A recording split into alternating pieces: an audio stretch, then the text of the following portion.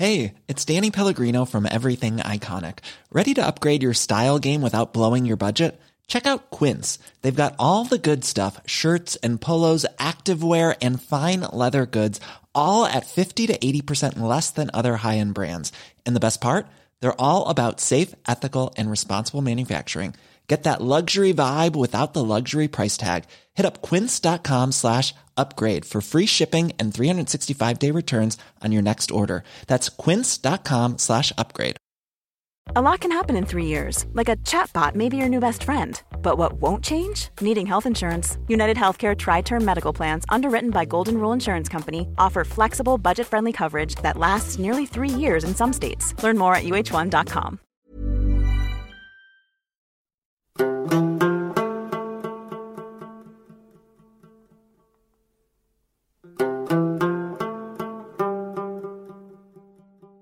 This week's edition of the Nitty Gritty Committee requires a trigger warning. We'll be discussing suicidal ideation and childhood sexual assault.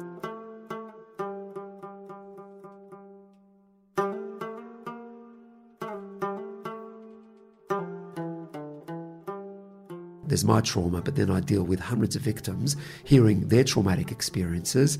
And then when you multiply that, year by year, it was just, the trauma. It wasn't personal trauma only, it was also vicarious trauma. Yeah. And that's when you start getting nightmares about those types of things. When you hear a parent is telling you about the fact that he's just found out that their parents have been, or a parent has been abusing their child for the last 4 years, and they have Sabbath meals with them every year, and the perpetrator and the victim are both there in the room at the same table. Mm-hmm. How do you address these things? And much more common story than people actually believe happens.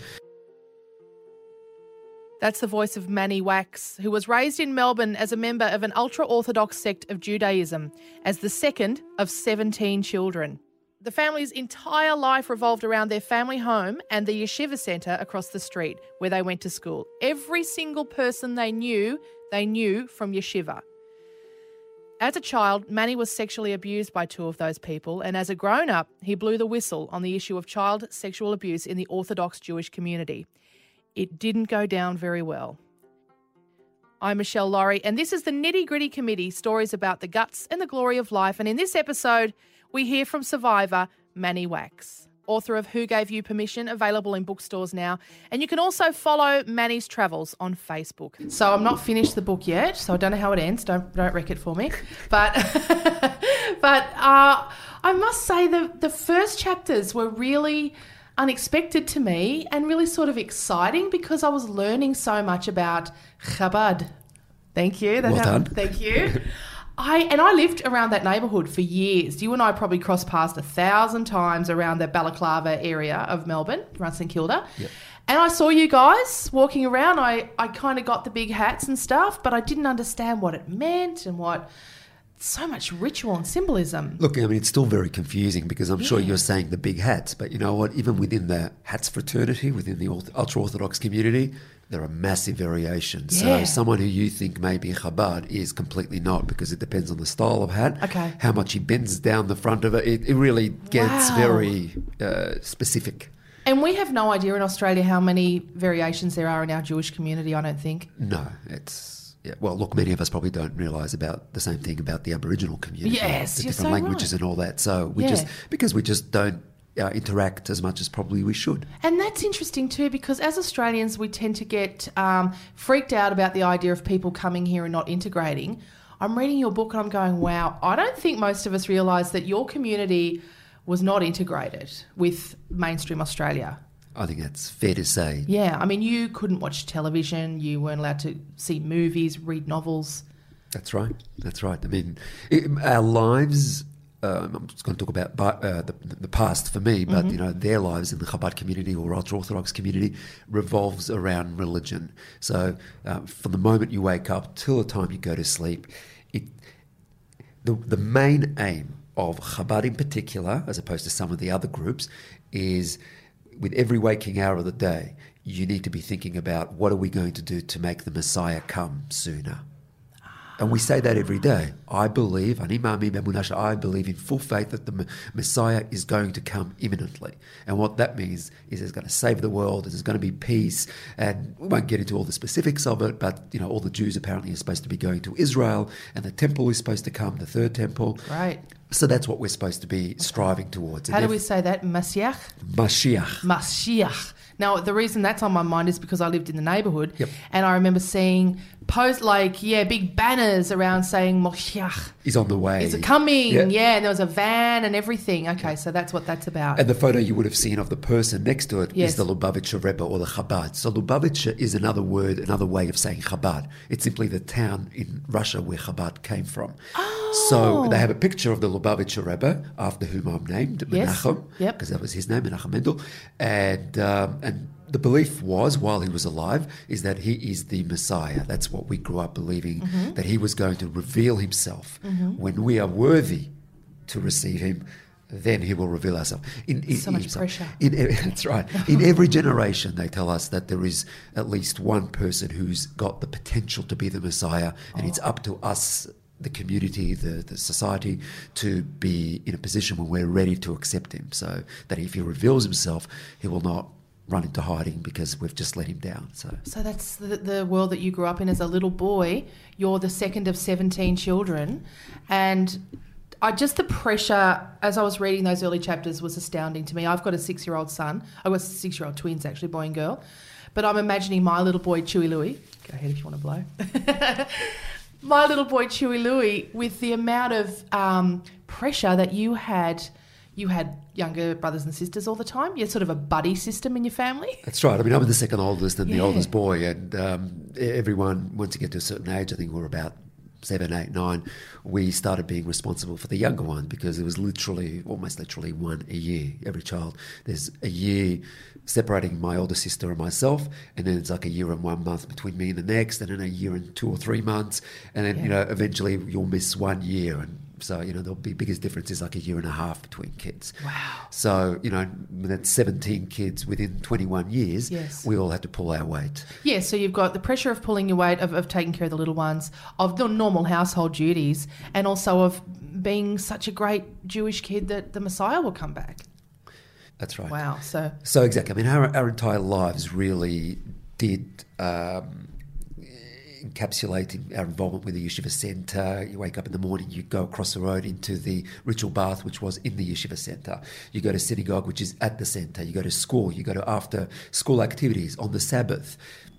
And even, if we had a bit of spare time to play, there was a whole playground there. We didn't need to play in our front or backyard. We just played at the Yeshiva Centre. And you didn't need to go to a park where there were other kids, non-Jewish kids. It was all over there. Yeah, and we didn't even need any other kids, Jewish or non-Jewish, because we just say, who wants to play basketball? And we easily had 3-on-3. 16 brothers and sisters. Yeah, you're not looking for other kids to play with. So I enjoyed, the focus on family and on celebration and really just... that sense of community is always very reassuring, and you just... I felt very protected and very safe. From the outside. From the outside, from us. That's right. Yeah. That's right. I mean, you wrote in your book that you didn't know the difference between Jesus and Hitler when you were little. I know, and it sounds crazy to a lot of people when they hear that. They've asked me, really? And to me it was a blur. I mean, it was one and the same. Just like... I didn't know my secular birthday, my English birthday, till the age of 15. Yeah. I would always go by the Hebrew calendar. Yeah. So, these things were all alien to me. I had no idea. I mean, I'd heard of the name Jesus. I heard of the name of Hitler. And obviously, to me, they were both wicked people. Turned on the Jews. Causing a lot of death and destruction. And, it's horrible. I used to walk past the church and we used to spit. Oh, really? Spit on the side. Wow. And when I think about it, it's disgusting. It is absolutely disgusting. And then it's, when we talk about the issue of anti-Semitism and people attacking us. And I copped heaps of anti-Semitism growing up, as you were saying before, the black hats there. So I was a walking target, and plenty of times they threw eggs at us. The more common thing was yelling from a fast-moving car for effing Jews and that kind of stuff. But the reverse racism, every morning, for example, and I do write this in the book, we make a blessing. thank you, Lord, for not making me a Gentile. Non-Jew. Yeah, oh, thank you, Lord. The other one is, just to top it off, not just anti-Gentiles, but sexist. Thank you, God, for not making me a woman. I love that one. So, and there are people who interpret it in different ways. You'll have a rabbi sitting here and justifying and say, well, it's not really that we're thanking that he's not. It's just that by that we mean that we're thankful for he made us for who we are. Sure. Yeah, sure. I'm as skeptical as you are, really. Well, I mean, I found it, to be honest, when I read that in your book, I found it quaint. I thought, oh, bless. Good. I'm so glad you're not women. Great. Good for you. I hope all Gentiles have your kind of attitude. Well, I'm very forgiving and open-minded because, and you're right, I've seen anti-Semitism at work in that neighbourhood and lots of places. But also you talk about the racism within the Jewish culture as well. These sects against each other, and there was a lot of spitting on each other and stuff as well. Astounding. I think, for us, we grew up with the expectation that there'll be anti-Semitism because that's what we're taught. We're taught about some of our past and the pogroms. So the Holocaust was never like a massive... We heard about it. Again, that's why there's that confusion between Hitler and Jesus. But also... what was more common that we were taught was about Russia and the pogroms there before the Holocaust. Wow. And I think a lot of it has to do with the fact that our Hasidic forebearers, the people who, Chabad is only 250 odd years old, a bit more, 300 years max. And that's where the Hasidic movement really stemmed from. The person before the Chabad movement, so the Baal Shem Tov, he was the one responsible for the Hasidic movement, and out of him came probably dozens of different groups. Yeah. So, and it came from the shtetls in Russia and all that. So that was how our introduction to Well, Christianity is the same, obviously. I mean, all these religions are sects That's right. of Christianity, and they turn on each other every couple of hundred years. And aren't we ridiculous? Exactly, but but I think what hurt more was the internal racism. Yeah. I mean, I remember when we moved in from Israel to Sydney briefly for a year and a half, and then we went to Melbourne. For the first weekends, every Sabbath, pretty much, at least that's how we felt like, and I speak to this about with my siblings once in a while. And we remember it as a very traumatic period because, we used to get there and they used to catch us one at a time and either, attack us verbally or physically and be really disgusting, The other Jewish kids. Yeah. Not just Jewish kids, the ultra-Orthodox kids, who were, studying, and sometimes even the parents were involved and sometimes the teachers were involved in calling some of my siblings. I never got called a bung, but you bung, you abo, dirty black. But they had other names for all of us, which is dibs, dirty Israeli bastards. Exactly. I thought Israel was the ultimate. That's where it all gets confusing. But it's so confusing. It is. And then we got called Palestinians because you're dark-skinned? Well, no, we were Israeli for that, but then because we resorted to the weapons of the weak, because they used to attack us physically, and there were dozens of them. So we found some stones, and we started throwing it at them, and then we became Palestinians. So, as you can imagine, those types of things were confronting. And I was the oldest boy out of my, I had 5 boys under me. So we were the ones who were involved regularly in the assaults that were going on. I guess that's how it would be described. And I remember some of the parents or teachers getting involved in this, and that used to be really hurtful because they're people who are supposed to protect us. Yeah. And my father couldn't do anything. He spoke to the big rabbi about it, and they ignored it completely. So that was the first introduction we had to the Melbourne Chabad community. And then eventually, look, we learned to live with it. The ongoing racism, just like we learned to deal with the anti-Semitism outside of the institution, we learned to deal with that internally. Eventually, we stuck up for ourselves as well because we realised, let's do it as a team. And then I remember one incident, actually, I can't remember if we put it in the book, but they took one of my brothers and chucked him in a rubbish bin.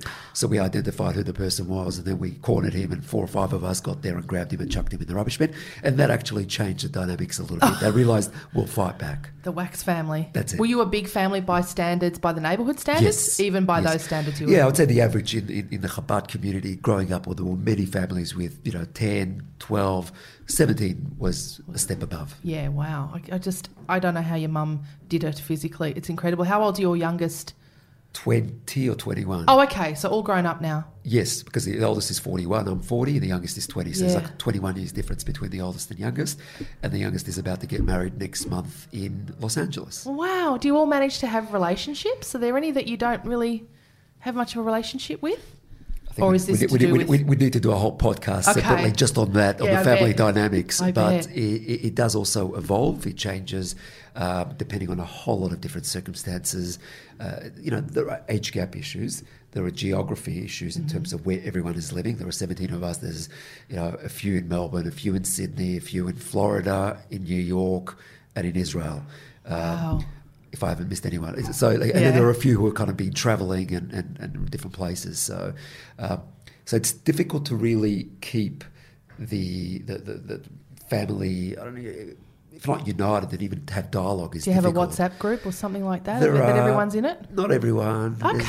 There's differences of opinion, and then some people are busier than others and don't have the patience to deal with a lot of the nonsense that goes around as well. So there's a lot. Can you imagine, in every family, as I see it, there's family politics. Yeah. And the average Australian family is about, 2.1 or something? Yeah, there's 5 people in my absolutely. Exactly. So we're talking about even then here, there's politics. That's right. And if there's one person that's, people aren't talking to, that's 1 out of 2 or 3, not a big deal. But if you multiply us by we're 5 or 6 times the average family size, then you're going to have 5-6 times the family politics. Yeah. So it does get interesting at times. Have the family politics been affected by your Without life? doubt. Okay, which we need to obviously get into and broach. Yeah, absolutely. I first became aware of you in 2011 through an article in the Age newspaper in Melbourne, and it was talking about the fact that you were sexually molested at the yeshiva. Yep. Across the road from your house, where your whole world was. Yep. Which is terrible. But there was another level to all of this, which was that your family was sort of being bullied by the community for coming forward and talking about it to the outside world. Yeah, I think as I've said a number of times before, the abuse was one thing. There are some horrible people in this world who are sick. Yeah. I don't like to use the word sick because often people use that as an excuse. He's sick, there's an illness there, so it can't be helped almost. But there are some evil people out there, however we define them. What I found so just sad, for want of a better word, just heartbreaking, was the idea that when you were a little boy, you're 11 or 12, and you've been assaulted and you told your best friend who clearly told other people. Yes. And so you ended up in a situation where the other kids and you believed adults knew what had happened to you and started calling you a pufta and all of this kind of stuff and reacting to you in that way. Yeah, that was very painful. I remember dealing with the abuse, so what I actually went through and was going through at the time, and then getting to school, trying to get away from everything, and then you're constantly called all sorts of names, pufta, gay, and if you accidentally, while you're playing basketball or whatever game, you touch someone, you can see the smirks, you can see the laughs, and then you can also hear the teasing often in front of adults, in front of teachers. And it was horrible. It was really horrible because there was no one to talk to about it. No. My best friend at the time betrayed me, and I can forgive that aspect because we all do silly things when we're young, especially if it might work in our interest to get a bit more popular. But it was a nightmare, and therefore it exacerbated the pain. There's no question about it, and therefore I guess in many ways I continued and responded in a destructive way, I think. Yeah. Well, your first abuser also came from a very well-connected family, right? And in fact, you were very close to his grandfather, was it? Yes, very close. And he had some funny views. The abuser had some funny views about children and, sex anyway, didn't he, that he had expressed? Well, to my father mentioned that to me later on, exactly, that there was some question marks that basically can't be such thing as sexual abuse on boys because they wanted it. I'm still unclear. I can't remember the exact details about it all, but it was conveyed to me by my father. Obviously, at the time, we didn't know 100% that that's what he was doing. My parents didn't know. Yeah. There was a second abuser, though, who was a man at the school who was a security person. So he was very well respected and relied upon to keep everyone safe on the grounds. Yeah, and even more than that, in his case, he was a hero to many of us kids because he used to be the tough guy, the black belt in karate, dealing with any anti-Semitic issues, or when non-Jews would come onto the Yeshiva Centre. I remember so many times he'd just make sure that they'd get off the property, and even if they were 3 times the size of him, he wasn't a big bloke, but his fearlessness always impressed us, and we wanted to be like him. He was the karate teacher. So yeah, I know through conversations I've had with some of the Ballarat survivors of the Catholic perpetrators that a lot of them were assaulted by more than one person. Yes, it's very common, and a lot of victims who I interact with over the years say to me, it's as if I had the big letter V on my forehead that come and abuse me. Yeah. And I share it with them, and I know that they feel a little bit more at ease when if they don't already know that I was abused by two people. It's very common. I don't feel like I did anything in particular to attract it, but they find vulnerabilities. That's the expertise and experience of these perpetrators. They find vulnerabilities, and they will exploit them. That's it. That's the word I was looking for. Exploit them to the best of their ability, and it's no wonder that many perpetrators have dozens and dozens of victims. Yeah, and also again with the Catholic families, a lot of them were big families. Yes, a lot of these were kids with a lot of siblings. Yes. So when you offer to come and pick the kid up and drive them somewhere, or take care of a job like that every week, the parents go, "Thank you, great." Yeah, and there's no way the parents can be there. Mm. Emotionally, physically, in a way that they need to be with so many kids. Yeah. It's impossible. And I've told that to my parents, as much as I think that they did a relatively good job under the circumstances, because again, you've got to contextualise it all in their environment, their community, the expectation. I mean, they've got a blessing from the Lubavitcher Rebbe to have many a large children. family. Yeah. So, from their perspective, it's a lot of respect and a lot of wonderful things. But you cannot be there when you need to be there as a parent when your child comes home. There needs to be at least one parent greeting. How was your day? Are you hungry? To pick up any signs of distress. You cannot do that when you've got so many kids. You talk about in the book about looking forward to the weekly ear clean because your mum used to line all of you up and come and clean your ears, and it was an intimate, close moment between you and your mum. They were hard to come by. Yeah, I do. I don't know about weekly, but certainly when it did happen, it was nice, and it was. I remember it. I don't know why, but I guess perhaps it's because there wasn't that just quiet time, loving and sitting. It was, there were a lot of very nice, lovely times around the Sabbath table and singing and dancing at the festivals and all that. Great. So there were a lot of those types of fun moments, but those are different moments than love, because most of the time, the word love was used in the context of loving the Lubavitcher Rebbe, loving the Bible, loving Hashem, loving your fellow Jew. It was never about loving a family member. Yeah. There was never parents or children saying to each other, "I love you." That was very foreign. Okay. So, but you're part of this very big, very strong community. Was there a siege mentality, do you think, in terms of, the world is against us, there are so many, there's so much evidence to suggest that we as a people, are targets, and so we need to band together? Yes, but it would be a very different perspective to many others in the Jewish community who may not be Orthodox and would have that siege mentality, where especially second and third generation Holocaust survivors in Australia in particular, because we've got the second highest concentration of such people. But in the ultra-Orthodox world, it's not only in relation to non-Jews, it's also in relation to secular Jews that may be trying to make us less religious. So there's suspicion of the other, no matter who they are, unless they are us.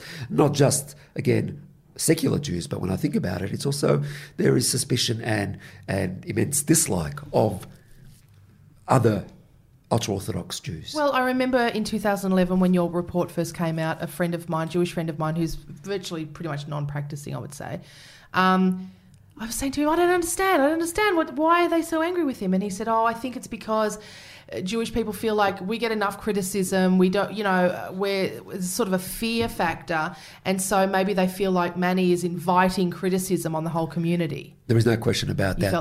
That was from, again, that was mainly from the non-Orthodox necessarily. I mean, the ultra-Orthodox is very different because they are a very close community. They deal with everything inside, minimise interaction with the outside world. So that is much broader than what we've just discussed. Whereas the issue of inviting anti-Semitism and the like, that was something that was thrown my way repeatedly. But again, less by the Orthodox. It was more non-Orthodox, and often by those second, third generation Holocaust survivors who feel okay, you mentioned it. We understand you needed justice, but why do you have to keep on going at it? Because every time we see your name by Stormfront and all these organisations, anti-Semitic organisations saying, you see, even the Jews are pedophiles now. And they're like, and my response is, these people are anti-Semites. It's not as if they need extra fodder to make them anti-Semites. They will use anything they see. Bernie Madoff is Jewish. And he was a horrible person. So they'll use that. Did he do it as a Jew? No, he did it because he's a horrible human being, and he ripped off many, many people, and he's rightfully sitting in jail now.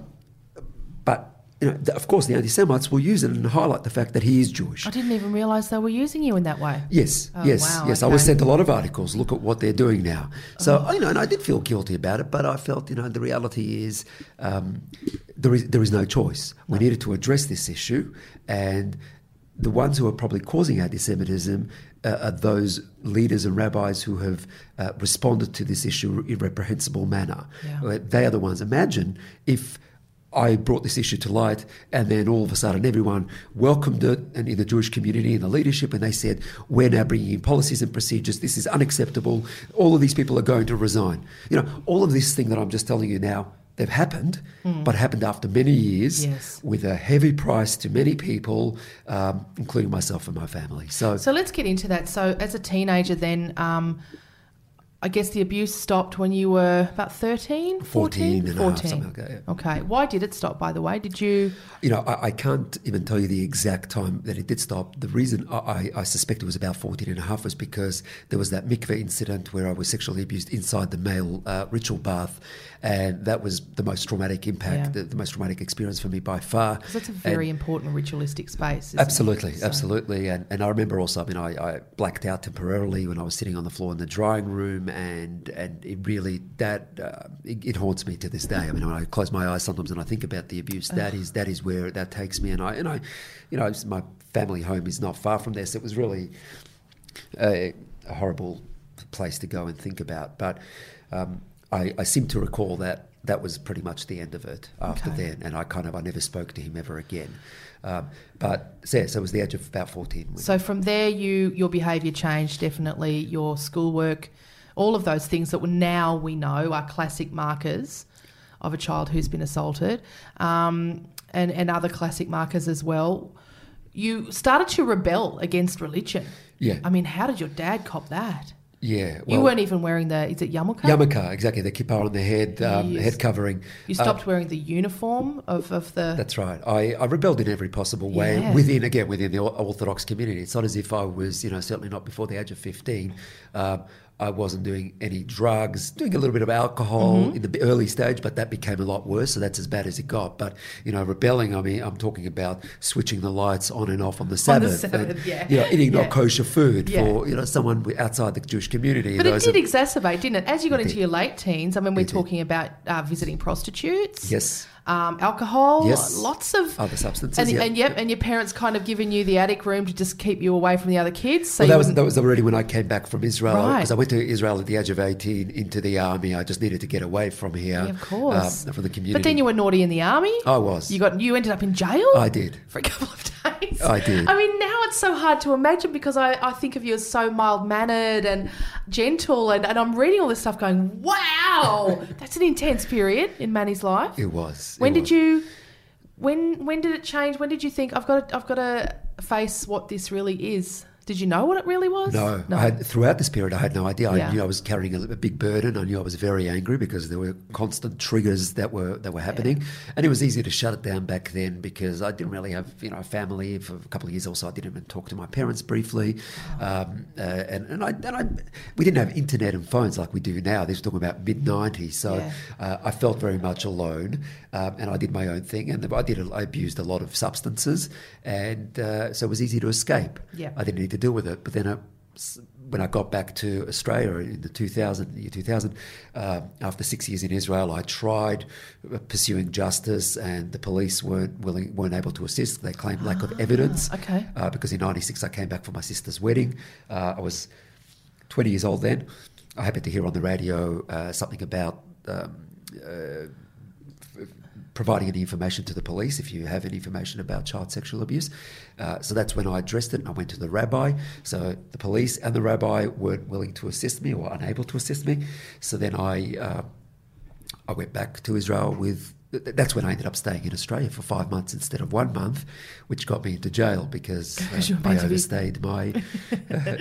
yeah. Well, you overstayed your sort of break from the army, didn't you? So Yes. you were in trouble with the Israeli Defence Force for Yes. going AWOL, I guess. That's right, AWOL, absolutely. AWOL. And I when I got back to Israel, my unit was, they were in Lebanon at the time, and I was like, I just was in no space of mind to go all the way up to northern of Israel and continue that combat fighting that I'd been doing for the last year and a half or so before I'd gone on this lengthy break. Yeah. And then I got that knock on the door from the military police one morning. I went to visit my mother in Israel, and she'd come to visit, and someone tipped her off, obviously. My mum claims it wasn't her, but, to be honest, it wouldn't bother me because I'm glad that that it got resolved. But, it wasn't a particularly pleasant stay in that jail that time.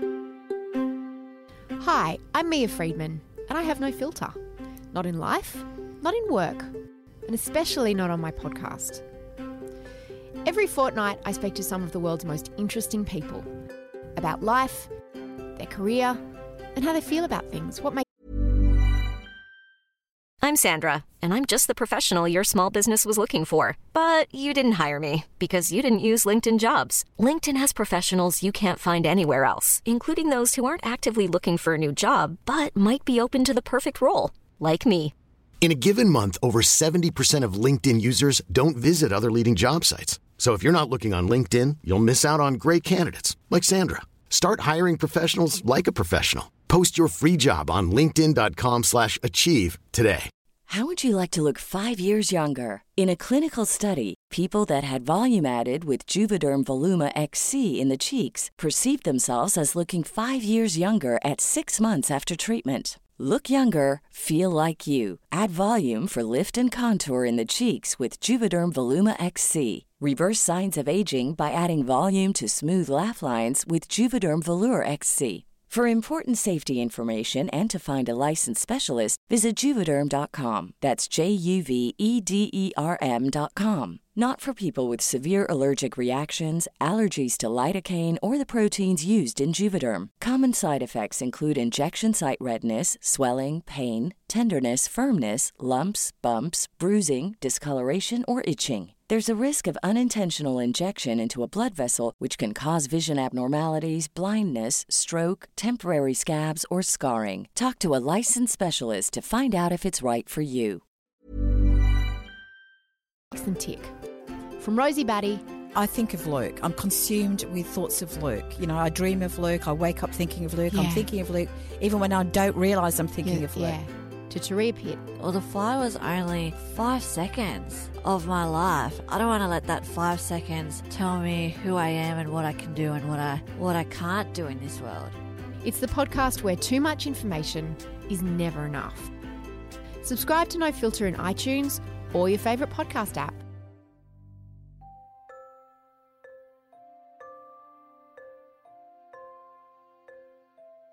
Okay, so when did it really kick off in Australia for you and your family?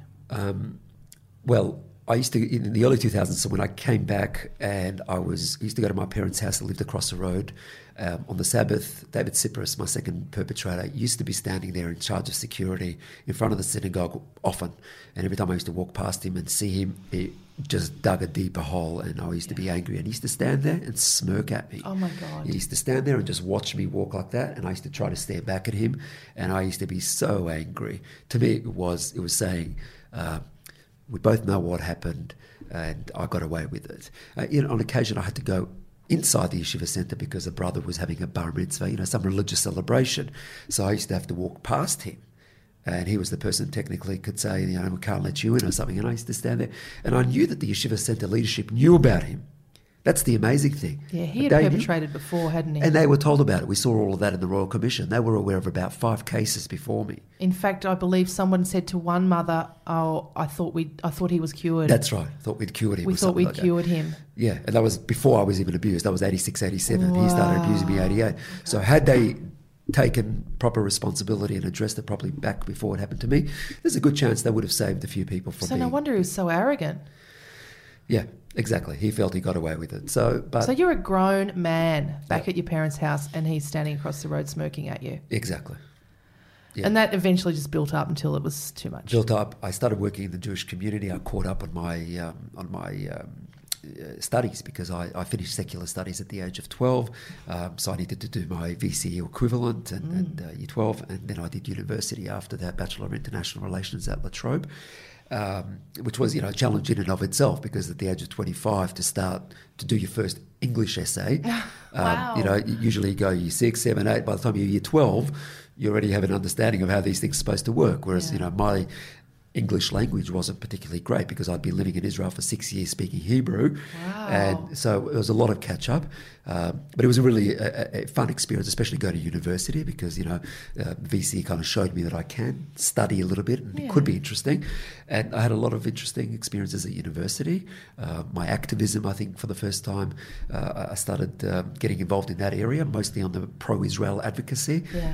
That led me to, as soon as I finished university, I got a position in the Jewish community combating anti-Semitism. I was the head of the Anti-Defamation Commission of the B'nai B'rith, so it was kind of the Jewish community's anti-Semitism monitors or whatever. So you were way back in the fold by that stage. Did your family feel that? You weren't, I don't know if you were Chabad again? Yeah, that's interesting. So I was back in the fold from the Jewish community perspective, but certainly not back in the fold from a religious or the Chabad community. Okay. Very, very big difference. Okay. And that's, I think, one of the big differences between the Catholic Church, for example, and the Jewish community, that if you leave your religion as a Catholic person, you're not really a Catholic anymore, because it's a religion.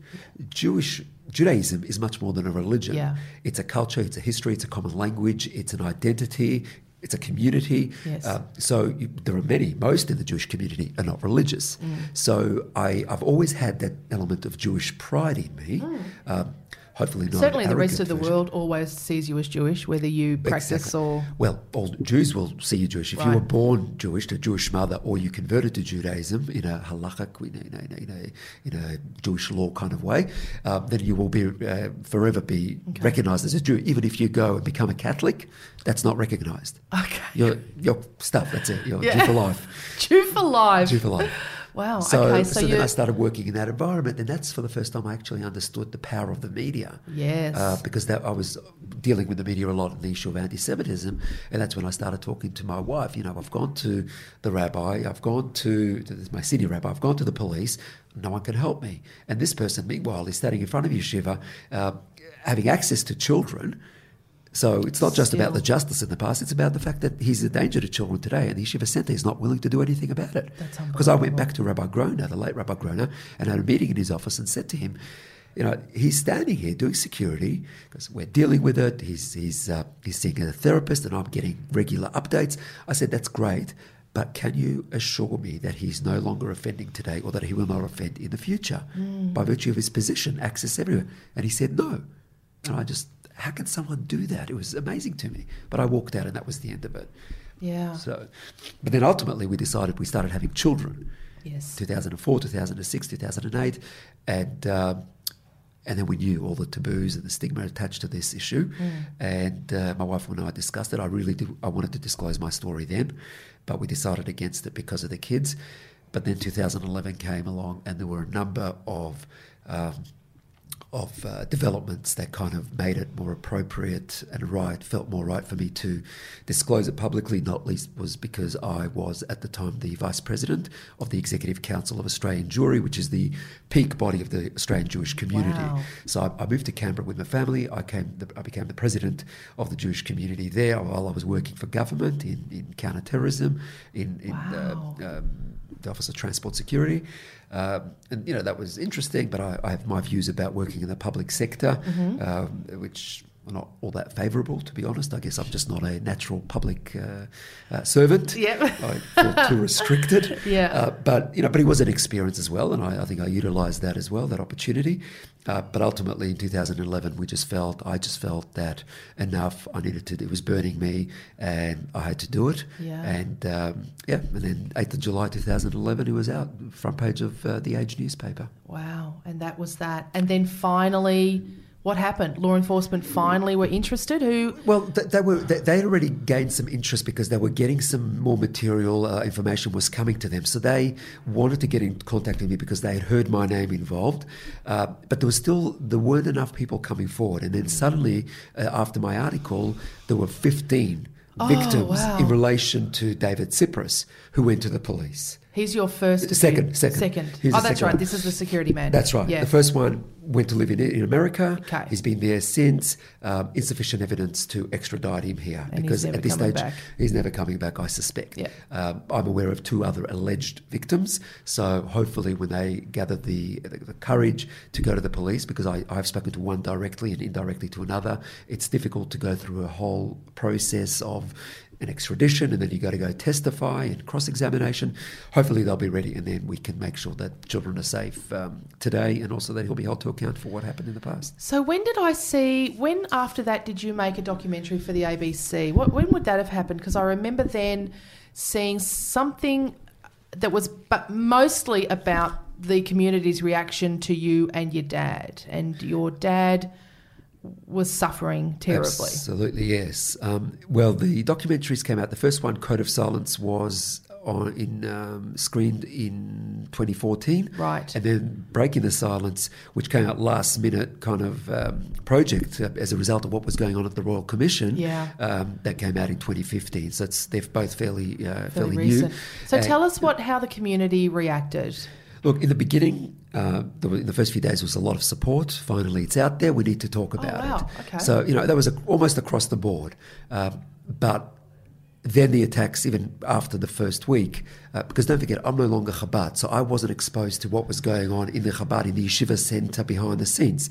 But I'm told that straight away they attacked, including this chief rabbi, Rabbi Telsner, at the yeshiva center, who made the notorious speeches, one to AVB, who's another victim who went through the Royal Commission process, they don't say his name, they use AVB, but then towards my father as well, which also through him towards me is the way I felt. Who gave you permission, which is really the name of the book? Yes. Who gave you permission to speak out about this issue? Like, we needed to get the authorization, because ultimately his father-in-law, this rabbi's father-in-law, was the late Rabbi Groner.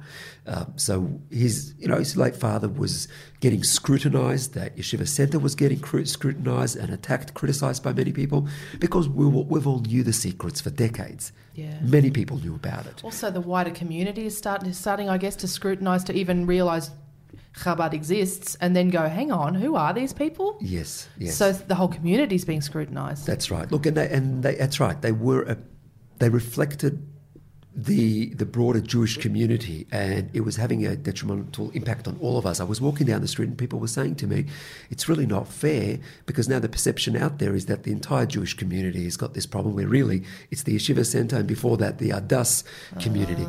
And I felt for him, and it was interesting. In the beginning I was learning to be very careful with the words you use, Jewish community, as opposed to, when we talk about general matters, the Jewish community, but when we talk about this particular case, it's got to be the ultra-Orthodox or the yeshiva center, and being specific, not to tar everyone with the same brush. But then soon after, when you had organisations like the one I was a vice president of, the Executive Council of Australian Jewry, at some point I resigned because I no longer held the positions. They were getting involved in this issue, and they were almost critical of us. And I do get stuck into Danny Lamb, who was the president at the time. He gave a horrible interview, probably the worst interview, most offensive interview towards me and other victims, even though he didn't name us. But he was essentially standing by the yeshiva center's side, saying, I just got off the phone with them. They are fully cooperating with the police. They've assured me, and they're not going to leave any stone unturned in terms of justice and all of that. Meanwhile, you've got a police detective standing in court saying that there have been lies going on, that it's been very hard to crack. Even the district attorney in New York, just so people to understand the stranglehold of the leadership within the community.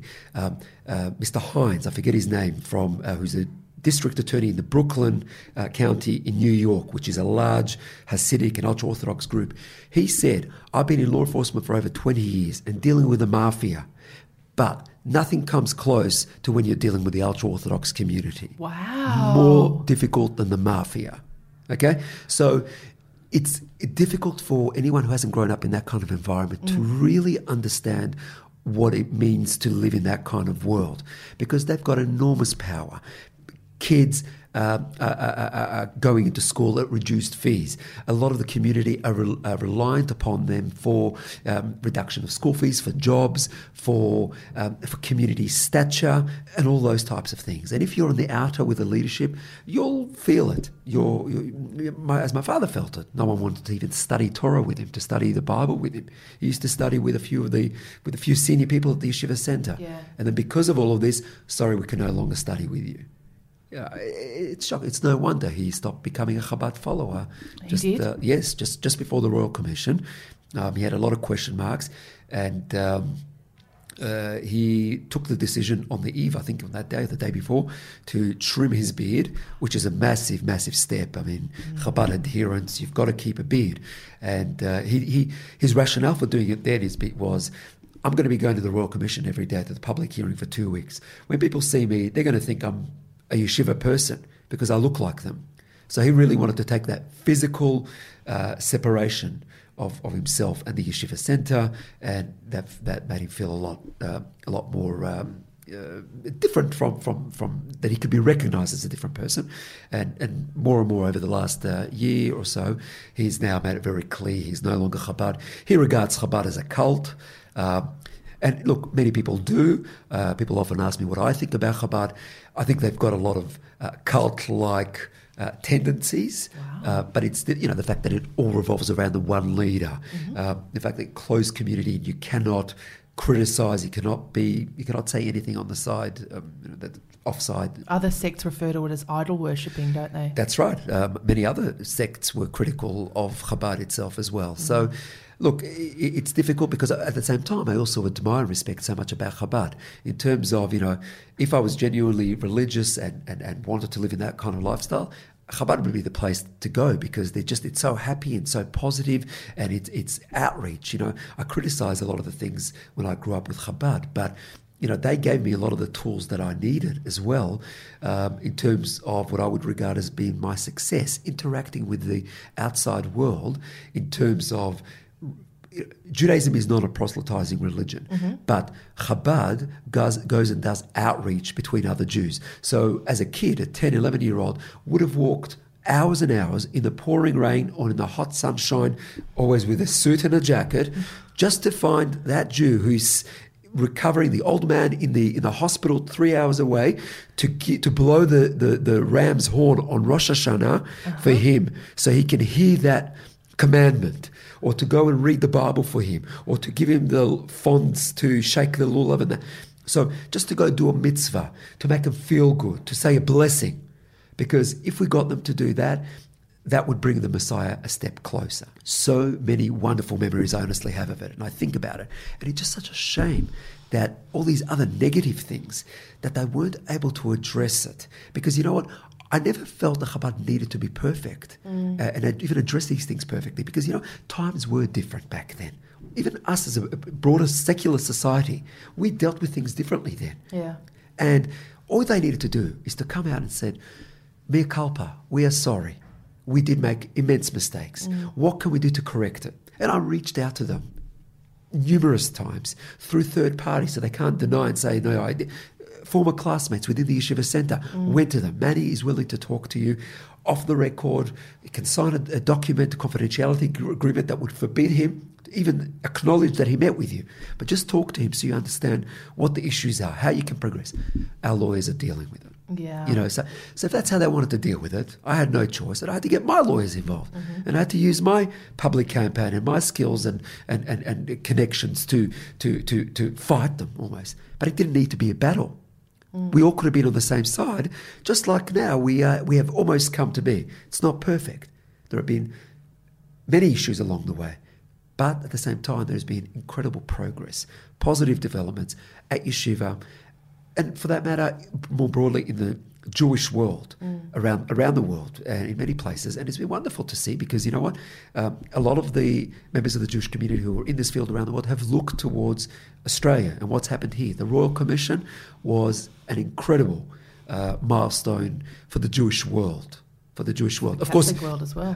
Even broader than that, exactly right. Because it was also sporting clubs within Australia. Yeah. So absolutely, but if I talk about the Jewish community, the impact wasn't felt only in the Yeshiva Centre, which was the one under the investigation, or the Jewish community in Australia, which we are here living here.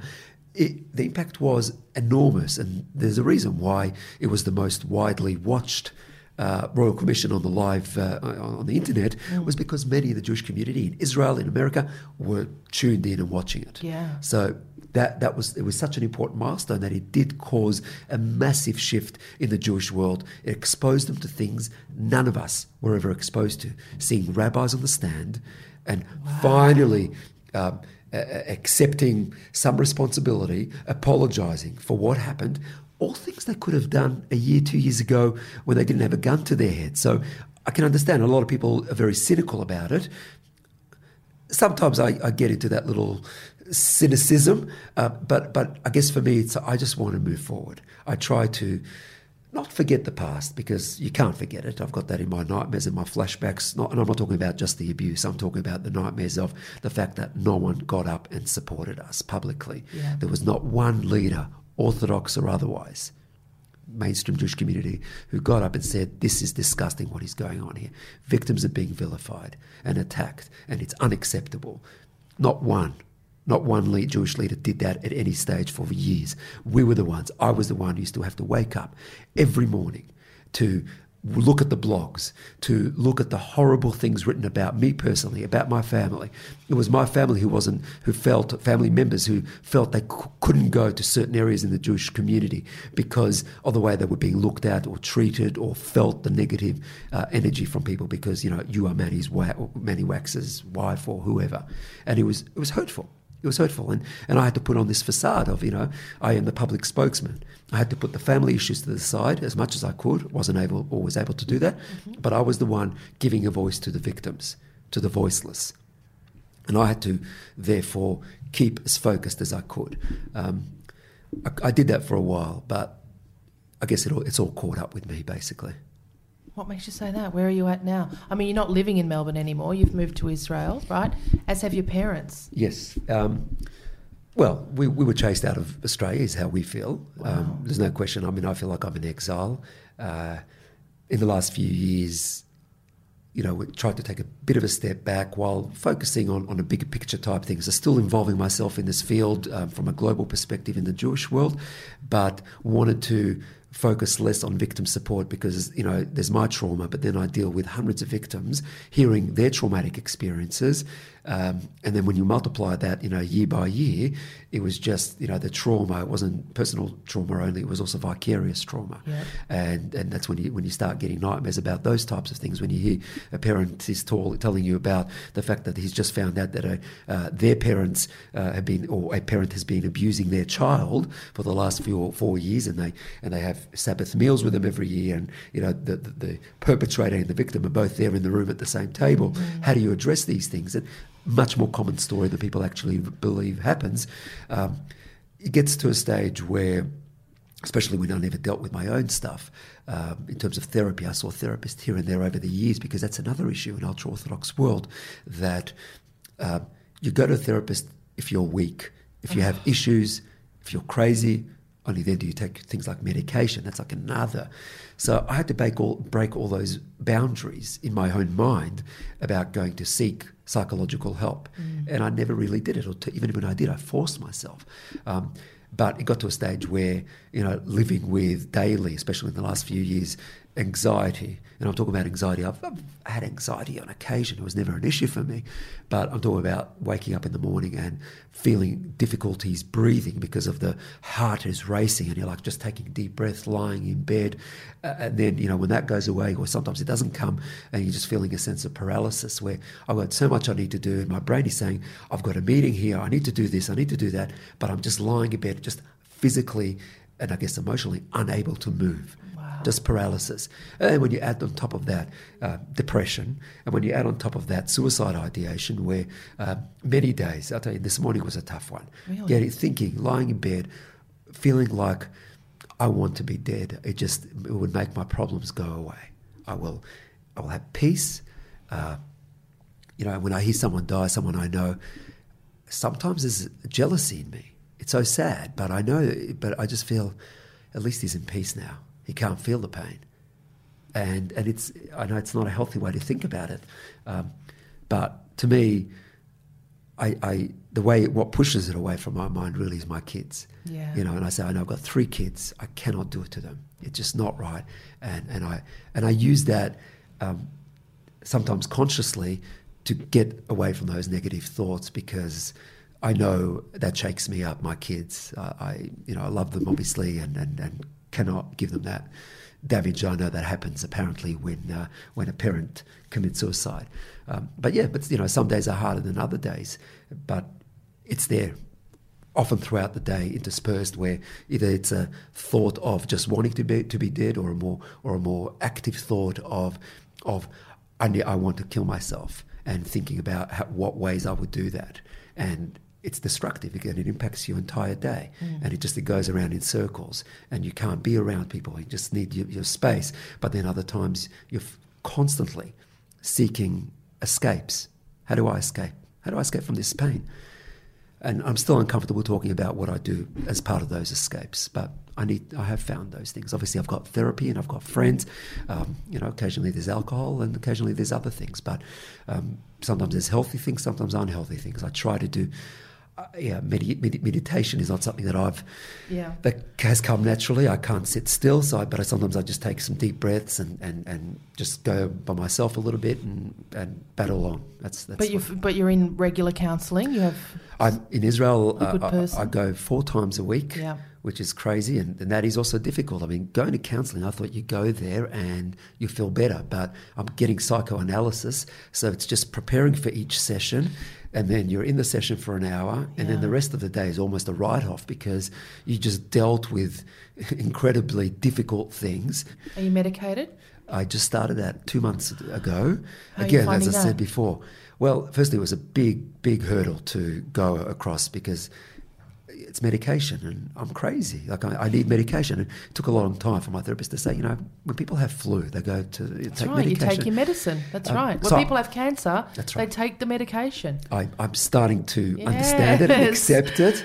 You're such a fighter, though, aren't you? It seems by nature you're a fighter, and you must be tired of fighting. Exhausted. I agree. Look, I am. I don't take things lying down. I remember even in the therapy course, and in one of my therapy sessions, I was lying down, and there was something that triggered me related to the Yeshiva Center here, and it was one of the most horrible experiences I've ever had, because I remember I got up, I was just crying, and I got up and I said, and I felt, my therapist lives across the road from the beach in Herzliya, and I needed to get up, and I said, I just need to get up, and walked around the room, made her a bit nervous, and I said, I just need to go out, and I went outside, and she said, okay, you don't need to go anywhere. And I felt in my head I wanted to go to the beach and just walk with my clothes on into the beach, into the water, and just go and disappear and not come back. And and it felt like such a relief afterwards. But then of course I thought about the pain, and I'm causing other people and all that, so that was difficult. But that's the level of the difficulty. But then I came back and I said to her,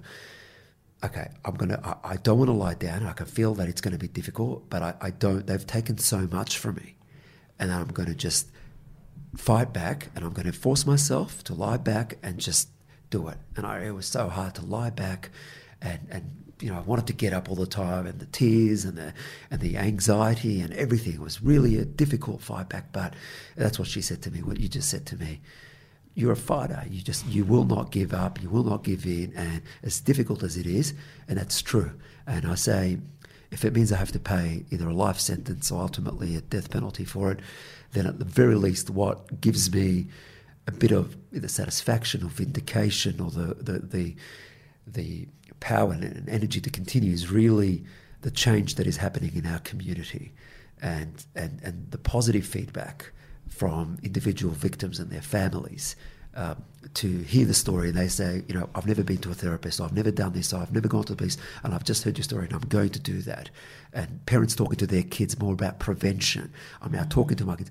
That does give me hope, and it gives me the energy to continue those, you know, even in those very difficult and dark times. In some ways, I feel like I have taken the path of more caring about the community than about my own family, because I have put that ahead, and it's not fair. And all I can say is I really hope my kids will understand one day and forgive me for it. Oh, I'm sure they'll more than understand. I'm sure they must be very, very proud of you. I mean, it's obvious to everyone, if it's not obvious to you, that you have saved so many other little boys who will never know that this could have happened to them. There are other men walking around Melbourne and walking around the world right now who have been allowed to grow up with that positivity that you had at 10, with that love for the community, with that, you know, with everything that was taken from you. And that's because of you, because of what you've done. Yep. We'll never know their names. We'll never know what could have happened to them if it weren't for you. Look, but your kids will know that. Yeah, I hope so. I mean, I'm fortunate to know many of the names because they do contact me privately to let me know that. And I guess it's probably important for people to know the amount of attacks I get publicly is often, but also the amount of support I get both publicly and privately does create a bit of a balance. Yeah. So. Oh, Manny, you're breaking my heart. I hope that you can find some peace. Thank you. Peace seems like a long way away from you. Does it feel that way to you? I mean, it does. Look, to be honest, I mean, sitting across from you, I think it's not that far away from you, but you're such a fighter. You've got to learn to give up the fight at some point. Do you ever see that happening? Do you ever see a time when you'll say, okay, I've done my bit, I'm off now to... Possibly. I think when I write that in the book, I take it day by day. I'm going to try not to push the boundaries too much for what's healthy and what's good for me, but I don't feel I can stop yet. There is just too much to do. There is no one else doing what I'm doing in the Jewish community from a global perspective. There are a few individuals working in their local communities, sometimes in the US and in Israel, but there's no one coordinating everything, what's going on and having that interaction. And that's kind of my big vision and dream, is to be able to do that and really change the conversation broadly in the Jewish community. And that is happening. We'll see that in another generation or two, but for as long as I feel like I can do it, I'll do it. It's not going to be lifelong, I suspect, but I'm hoping to, for the time that I am able to do it, to give it the best shot, and that's why I'm doing as much as I can in this public space. Oh, thank you so much. I can't thank you enough. You. I'm such a big fan of yours. Just stay alive, yeah? Thank you, Michelle. Thank you. Thank you. The music you're listening to and you've heard throughout this podcast is a traditional Tibetan Buddhist song. It's dedicated to the medicine Buddha. It's believed by Tibetans to promote peacefulness and healing, which I'm sure is what we all wish for Manny. The song is performed in this instance by my friend Tenzin Choyil, and you can find it on his album called Tibet Awakened Heart, which is available on iTunes. If you're struggling with suicidal feelings, I would urge you to call Lifeline on 131114.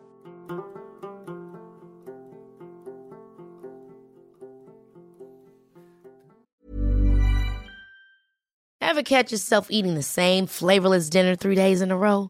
Dreaming of something better? Well, HelloFresh is your guilt-free dream come true, baby. It's me, Keke Palmer. Let's wake up those taste buds with hot, juicy pecan-crusted chicken or garlic butter shrimp scampi. Hello Fresh. Stop dreaming of all the delicious possibilities and dig in at HelloFresh.com. Let's get this dinner party started.